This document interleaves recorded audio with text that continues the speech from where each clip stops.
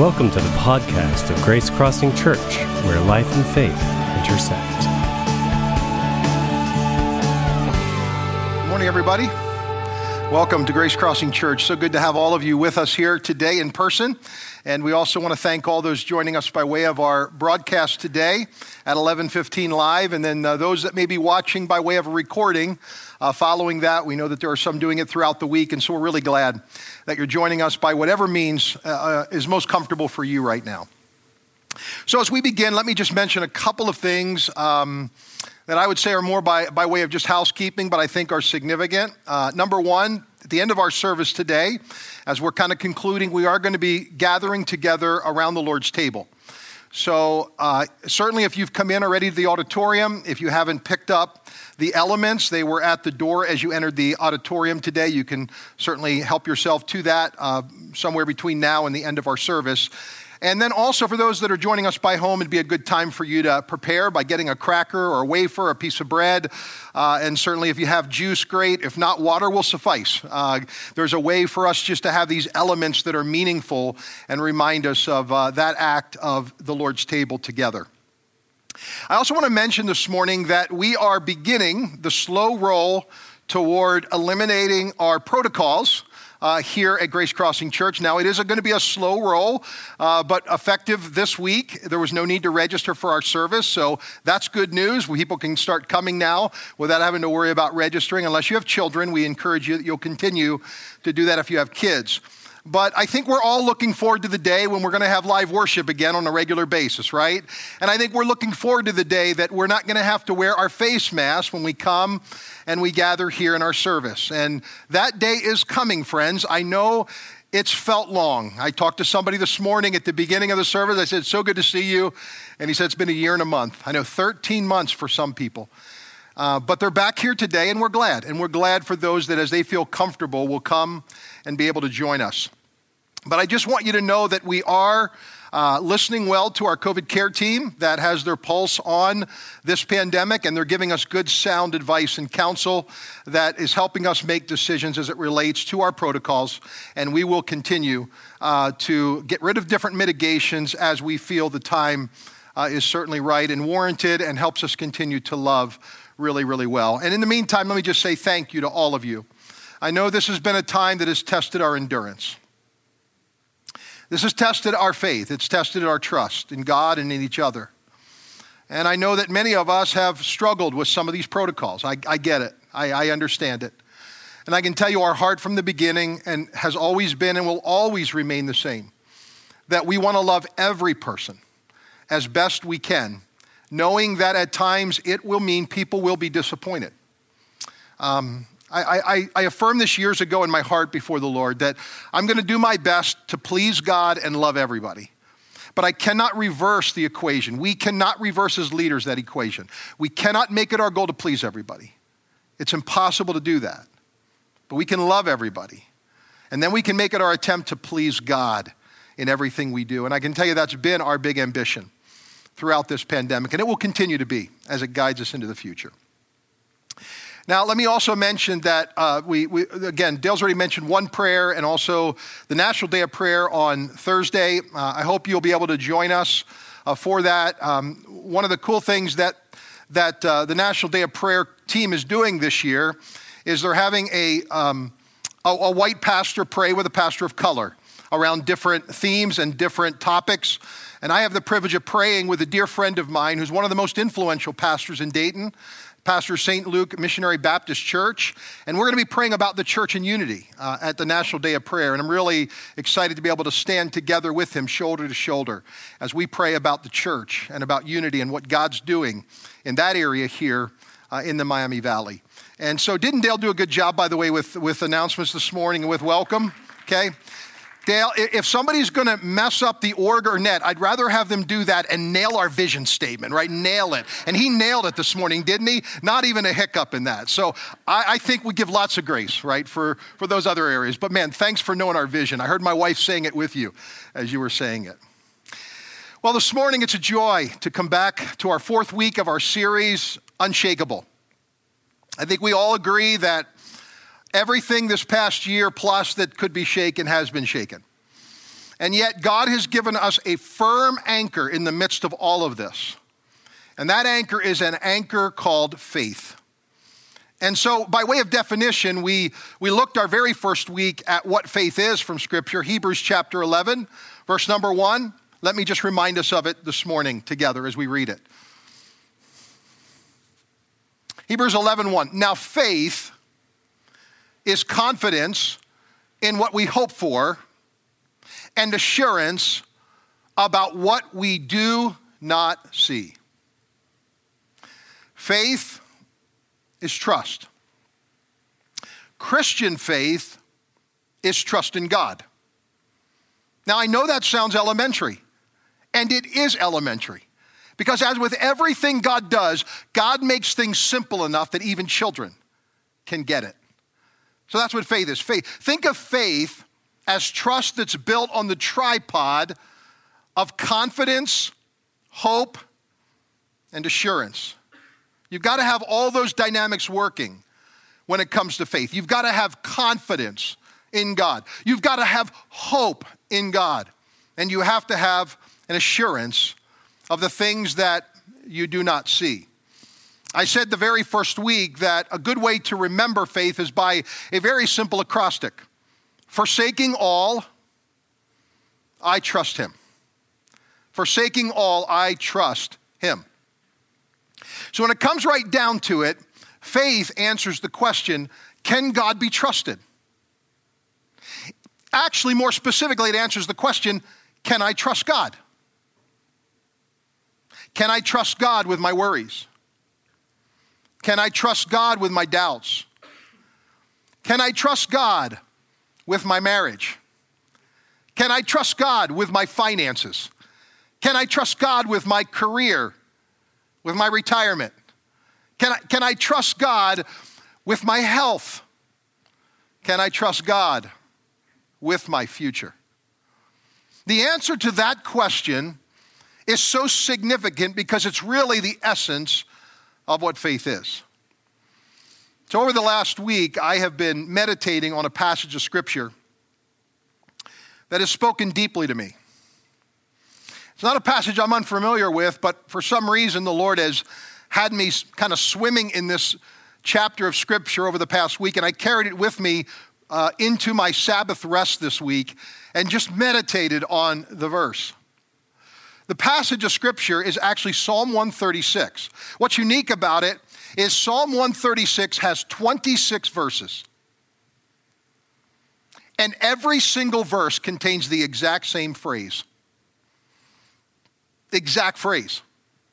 So it's repeated 26 times in 26 verses. It's as though the psalmist wanted to make sure that this one got etched onto the tablet of our heart so firmly that it was etched in stone, that we would never, ever forget it. And here's the first verse of Psalm 136. Give thanks to the Lord, for he is good. Now I'm going to just pause there for a moment. Faith answers the question, can God be trusted? But faith also answers the question, is God good? And we cannot separate those two elements, because trust and God's goodness go hand in hand. When we start to doubt God's goodness, what happens? It begins to erode our trust. When you begin to doubt the goodness of a person in your life, what happens? It begins to erode your trust. And when trust begins to be eroded, what happens? Suspicion rises. You begin to question their goodness. It's a cycle. So even though they are very distinct, the goodness of God and trusting in God, they are not inseparable. They go hand in hand. So the psalmist begins these 26 verses by saying, give thanks to the Lord, for he is good. Then here's the phrase that gets repeated 26 times. For his steadfast love endures forever. His steadfast love endures forever. His steadfast love endures forever. It's really ministered to my heart this week, because it's reminded me that even though people's love can be fickle, can be temperamental, can come with strings attached, God's love never does. It reminded me, as I've sat in it this week, that there is little in this life that is enduring, that will last forever. According to the second law of thermodynamics, everything will move toward ruin, right? Cars will rust, toys will break, ice cream will melt, people will eventually die, every one of us. But there are some things that are never going to go away. They're going to be forever. And one of the only things that you and I can count on in this life is his love. His love will endure forever toward you, toward me. It'll never change. That's how steadfast it is. And that word steadfast was my word God gave me for 2021. So when I read about the steadfast love of the Lord, it just brings my heart alive. Something inside of me just leaps. Because I go, man, God, thank you that you're modeling for me what steadfastness looks like. It is something that is enduring. It is something that is immovable. It is something that doesn't get thrown by the circumstances of life. And aren't you glad that's how God's love is for you? Now this morning, as we come into this fourth week, with that framework of God's love and goodness of God, I want to give us another angle on faith today that I think is really critical. It's actually given to us in 2 Corinthians chapter 5, verse number 7. Here it is. We walk by faith, not by sight. A.W. Tozer said that faith is not a conclusion you reach. Faith is a journey you live. I like that because I think it's exactly what the scripture teaches. Faith, more than anything else, is a walk. It is a step-by-step, moment-by-moment journey in which we are walking not based upon what our eyes see, not based on what is in the natural, but based on what we cannot see. Did you know your eyes can deceive you? Did you know your eyes can play tricks on you, can make you believe things that are real, and in reality, they are not real? How many of you are familiar with those things called the magic eye, where you actually stare into something and there's an image that will eventually form, but you've got to look past the 2D. You've got to start looking into the 3D. You've got to look beyond. And your eyes have to focus beyond what they tend to do. Our brain tricks us. That when we look at something, we believe it is what we see, and yet in reality, faith doesn't operate that way. Let me give you the big idea for this morning's talk. Logic says, if I see it, I can believe it. But faith says, if I believe it, then I can see it. Our logic tells us that if we see it, we then can believe it. But faith doesn't do it that way. It's not because faith is illogical. Faith is actually supernatural, which means it is superlogical. It is beyond our natural senses, our natural reasoning. And so in reality, faith says that if I believe it, I, through God, with assurance, with hope, with confidence, can see it. Now, you may or may not see it in the end, but you recognize the possibilities of what can be. Because I think that's what faith does. Faith fills us not only with hope, but faith fills us with possibilities. That all things are possible. And more on that in the coming weeks. We must understand that when we come to God in faith, that it is a walk that involves trusting our sixth sense, something beyond our five senses, God's Spirit within us. There's a powerful illustration of this walk of faith that we find in Matthew's gospel. It's a story that some of you here are going to be very familiar with. Others of you, this is going to be a brand new story for you. It's a story of a storm and a ghost and a fisherman who walks on water. Sounds pretty crazy, doesn't it? Well, this morning, pun intended, let's dive in. Matthew's Gospel, chapter 14, beginning at verse 24 through 26. The disciples were in trouble. Pause. Do you ever feel like the disciples? Do you ever feel like I'm in trouble? Life right now is filled with trouble. Things are not going the way that I had planned or intended or hoped or dreamed. The disciples find themselves one night, and these are experienced, trained fishermen. They understood the Sea of Galilee. They understood how to navigate turbulent times. But in this particular night, they're in trouble. Why are they in trouble? Let's read. They're in trouble because they're far away from the land, 1. A strong wind had risen, 2. And they were fighting heavy waves. They're in trouble. The Bible goes on to say about 3 o'clock in the morning, trouble really is about to come.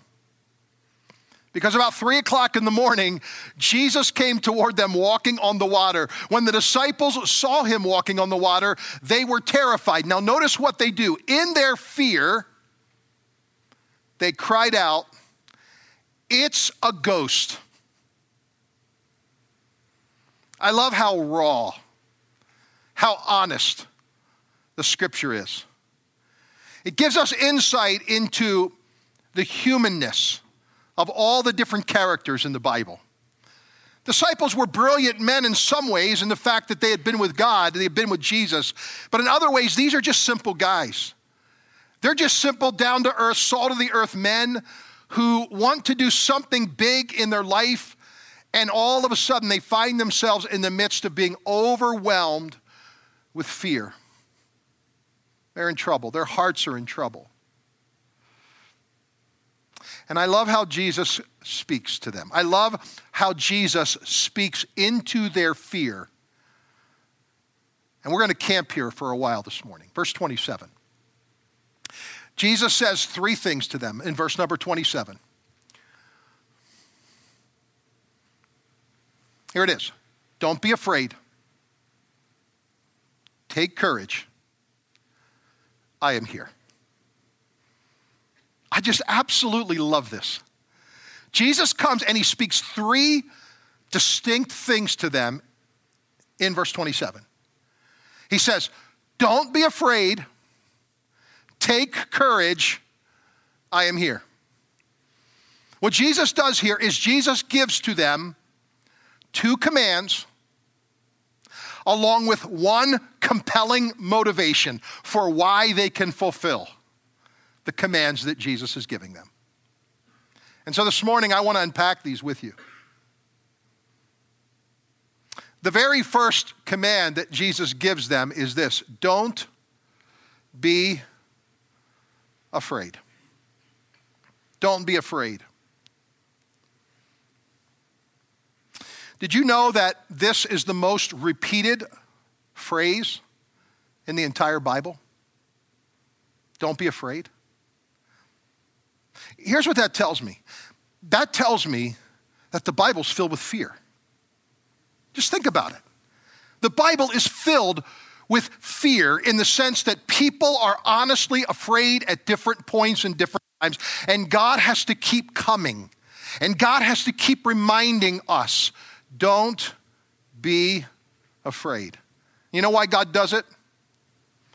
God does it because he knows that fear is both an obstacle and it's also a catalyst. I want you just to think about this for a minute. Fear is not only an obstacle, but fear is also a catalyst.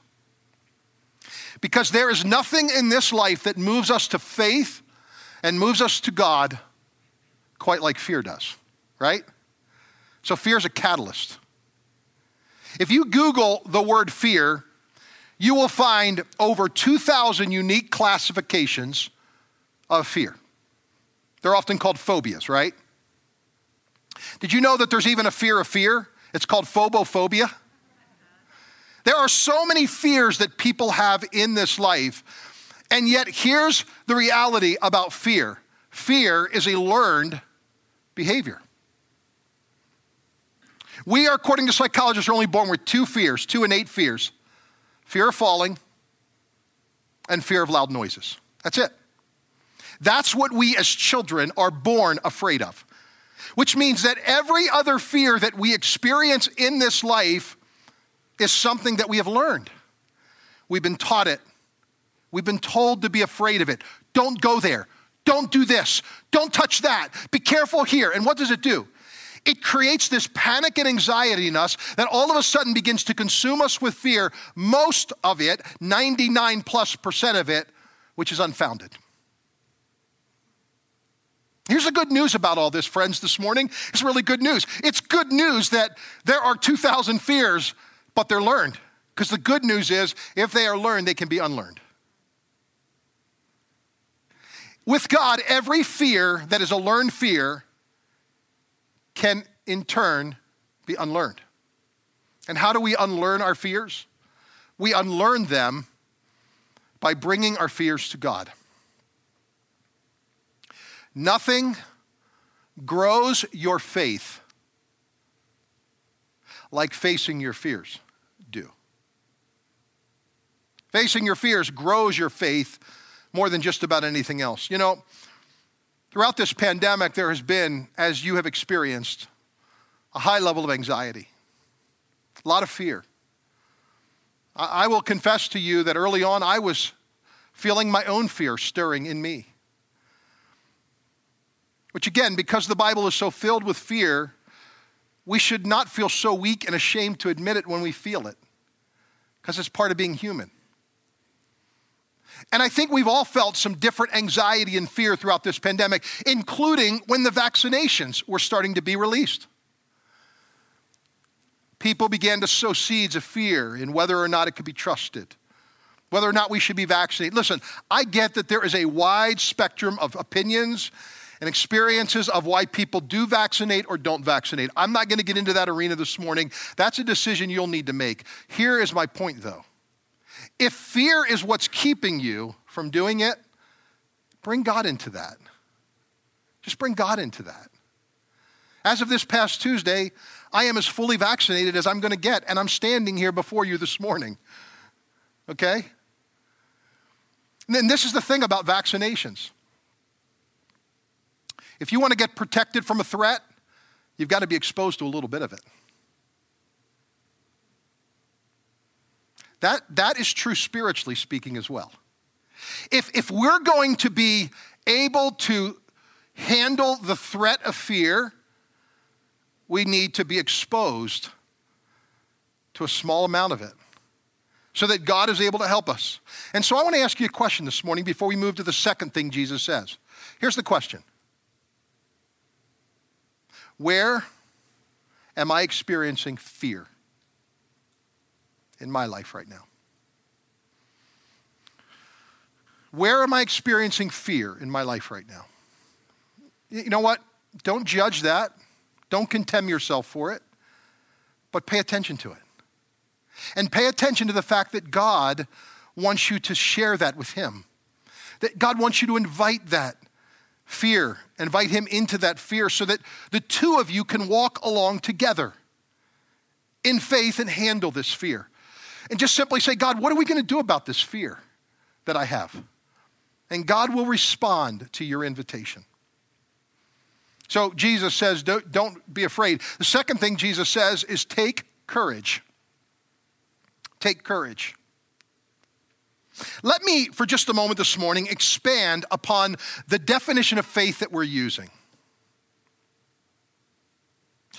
Let me expand this way. Faith is trust. And here's the expansion. Faith is trust that expresses courage. Courage is not the absence of fear any more than faith is the absence of doubt. The reality is that faith operates because of doubt, just like courage operates because of fear. So faith is trust that expresses courage to confront fear. That's the definition I want you to think about when it comes to faith. Faith is trust that expresses courage to confront fear. What Jesus knew that was going on in that boat in that moment was that they had been disheartened. Jesus knew that they had become discouraged. They began to lack courage. And just as Jesus gives us the freedom from our fears, he also gives us the courage to move in and face our fears. As odd as this may sound to you, as odd as this may sound, the remedy to fear is actually fear. I know that sounds odd, but stay with me for just a moment. The remedy to fear is actually a little dose of fear. The remedy to the fear of failure is not success. The remedy to the fear of failure is a small dose of failure that lets you get back up and keep on going. The remedy to the fear of rejection is not acceptance. It's a little dose of rejection so that you learn how to face the fear with God and have the courage to move into it by his grace. Does that make sense, friends? I think what we often do is we think if I just pray about it, that'll be enough. And God says, no, I want you to move in. I want you to lean in to your place of fear. I'm with you. But you've got to have the courage to move toward it. Let me illustrate it this way. I remember when Ashley was just our oldest daughter learning to swim. She loved the pool. She loved going to the pool. She loved the water. In those days, we didn't take kids to swim lessons, which I think is so important. My 6-month-old granddaughter, Emma, is in swim lessons right now, learning how to not fear water. I think the earlier we start them, the better. But we just love the pool, so we swam with our kids a lot, and they love the pool. Well, she grew to the place where she'd go off the low dive, but she always wanted to go off the high dive. But you had to reach a certain level on the ladder in size before you would be allowed to go off the high dive. I will never forget, Ashley, the summer we went to the pool and she realized that she had grown enough that she could now go off the high dive. She climbed that ladder as bravely as any little girl would. I'll never forget her little body going up that ladder higher and higher and higher. And then I saw her go way out to the end of it and take one look over and turned around and started walking backward. Well, by this point, jumpers had lined up, right? Kids are all filing behind. The next kid's ready to come up the ladder, and she is petrified. And there was nowhere for her to go. So she turns around and she goes back to the end of the ladder and just freezes. I mean, just freezes. I was on the other end of the deep end. I was urging her on, cheering her on. You can do this, Ashley. You can do this. Take one step and the rest will be decided for you, right? That's all you got to do, one step. And she finally does. She takes one step. Well, guess what? We never got her off the high dive after it.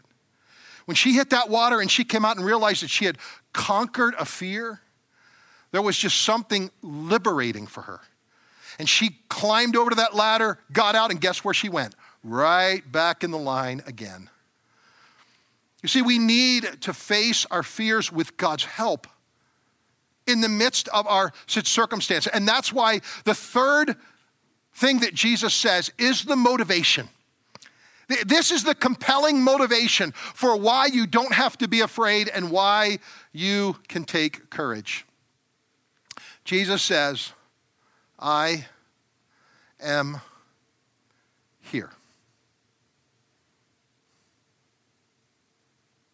The disciples were in trouble. In this life, so are we. The disciples cried out in fear. Sometimes so do we. The disciples needed an assurance that he was near. So do we. We need to know this promise, that regardless of what we're facing, we're never alone. We may feel alone. We may feel at times forsaken or abandoned, but we're not. We're not alone. We need Jesus with skin on, I call it. We need the body of Christ to be Jesus with skin on to us so that we see God's love in people. But we need that deep conviction that God is near and God is close. What happens next in the story is really where faith, the walk of faith, comes into play. Verses 28 and 29 of Matthew 14. Peter called to him, Lord, if it's really you. Now, what are you hearing in that statement? Right? What we're hearing in that statement is the honest confession that he is not 100% convinced that it's Jesus.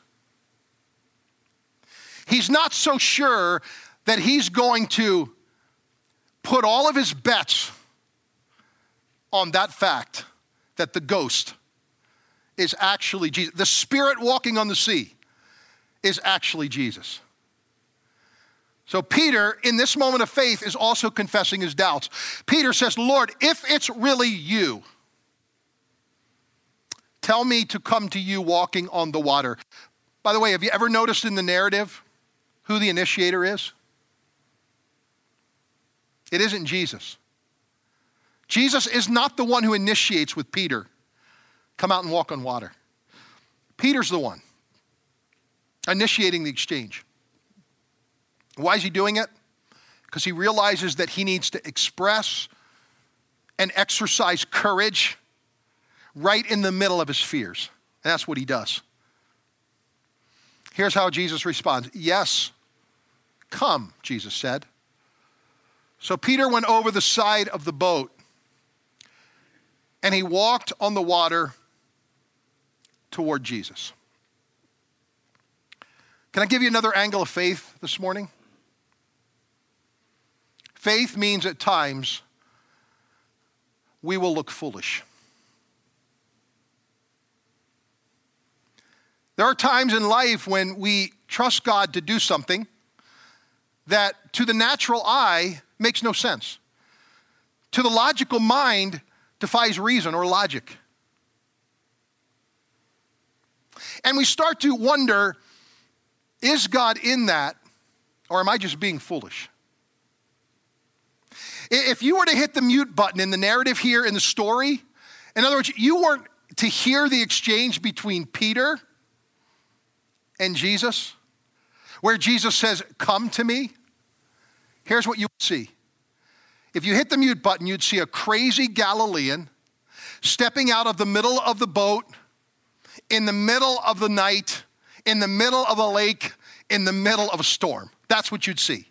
And you'd go, what in the world is wrong with this guy? What is he thinking? Unfortunately, we don't have it muted. We hear the exchange that's going on. We recognize what's taking place, and we watch Peter do the unthinkable. In that moment, because of his faith, the water becomes unshakable. Think about this. The water is unshakable. A storm is raging. The Bible never says that Jesus calms the storm. Not in this story. The storm is still raging. Everything's still going on around Peter. But in that moment, the sea becomes like glass. Peter steps out of the boat. And in that moment, in many ways, he could have looked tremendously foolish. I wonder sometimes in our lives whether what keeps us from really trusting God and walking in faith is that we might look foolish. I mean, just think about it. We never say this. We never actually make the statement. We kind of hedge our bets. I can't admit that I need help, because if I do, I might look foolish to others.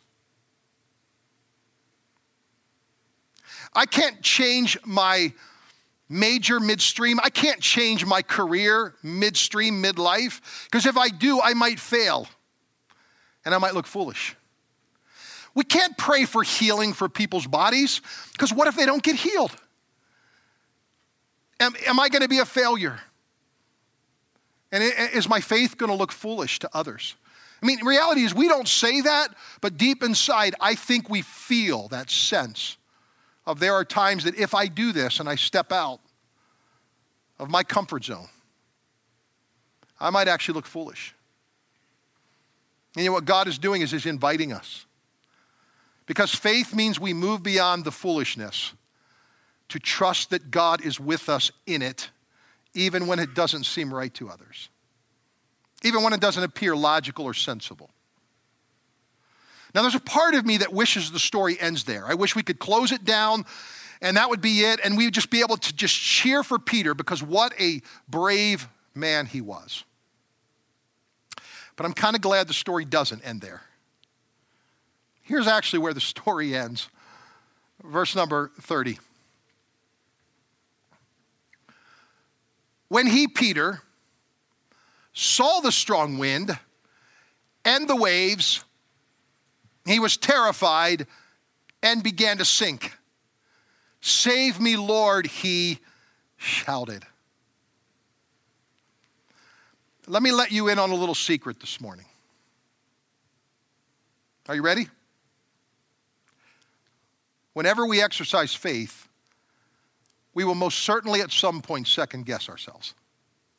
Absolutely 100% guaranteed. You will at some point begin to question your decision. We wish that in life everything that came with Christianity and with faith, we wish it was like everything else in life where we love things that come with a money back guarantee, 100% satisfaction, right?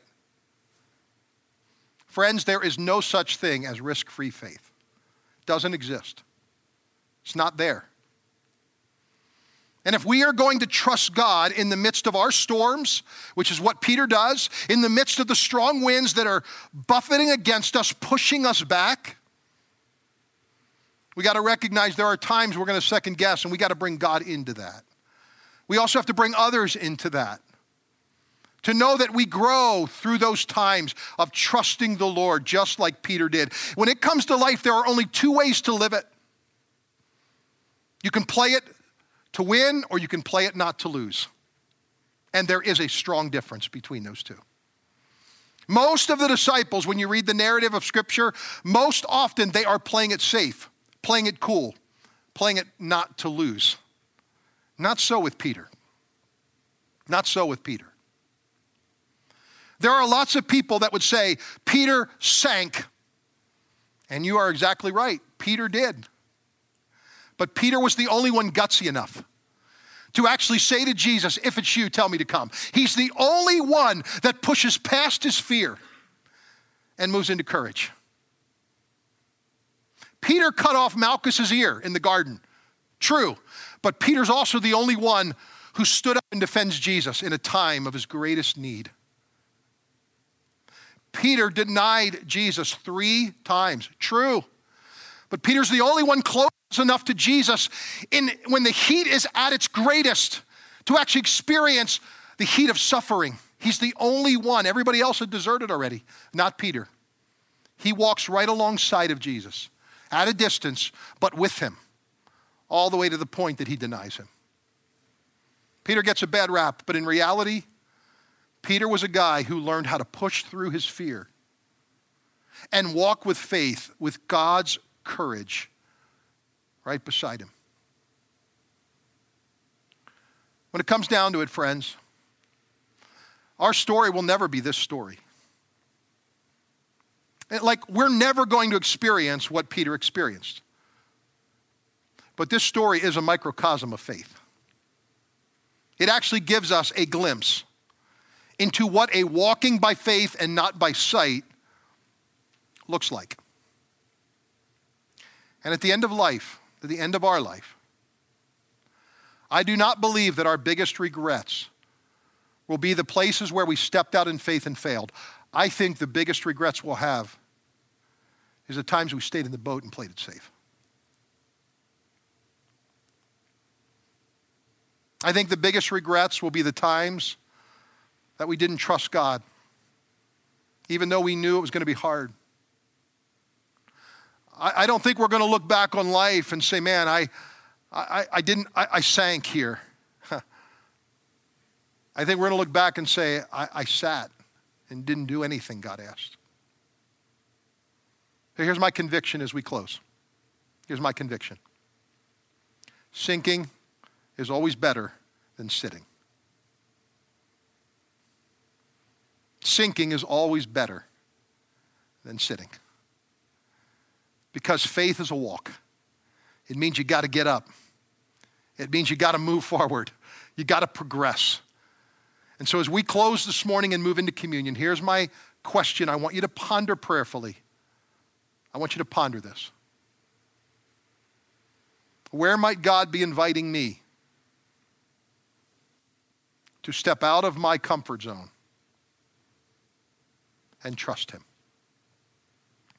For some of us watching this broadcast today, it's coming back to a live service, an in-person service. There's been a lot of fear about coming back, what will it be like? I just want you to know, I invite you to bring God into that. That might be your next step. For some of you, it might be a step that you God's asking you to take to become deeper committed, post-pandemic, to Grace Crossing Church, to the body of Christ than you were pre-pandemic.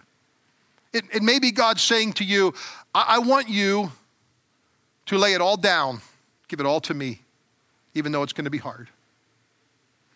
For some of you that might be here in person or on our broadcast today, it might be crossing the line of faith and saying, God, I want to live for you. I want to give my life to you. I've been hesitant. I've been tentative about doing this, but man, I want to move all my chips to the middle of the table today. I want to give it all to you, God. I want to lay it all there before you.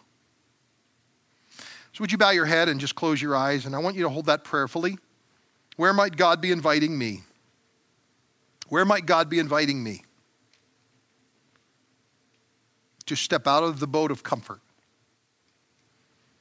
to trust him and express courage in the middle of my fear? Thanks for listening. To learn more about Grace Crossing Church, including service times and directions, check us out on the web at www.gracecrossingchurch.net. We hope to see you at one of our upcoming weekend worship gatherings. Have a great day.